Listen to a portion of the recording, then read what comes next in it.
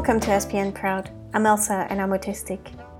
Autism Speaks said in a statement that the Blue Autism Speaks puzzle piece has had a huge influence on raising awareness of autism around the world, which is why we believe it is still a worthy and effective logo. It represents the search for answers that will lead to greater understanding and acceptance of people on the autism spectrum, their diverse challenges, abilities, and strengths.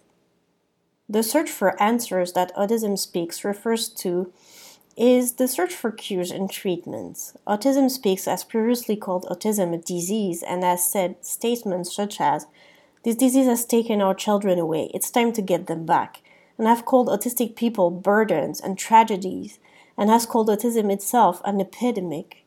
In their I Am Autism advertisement, Autism Speaks made statements such as that autism robs children of their dreams and that autistic children live behind a wall.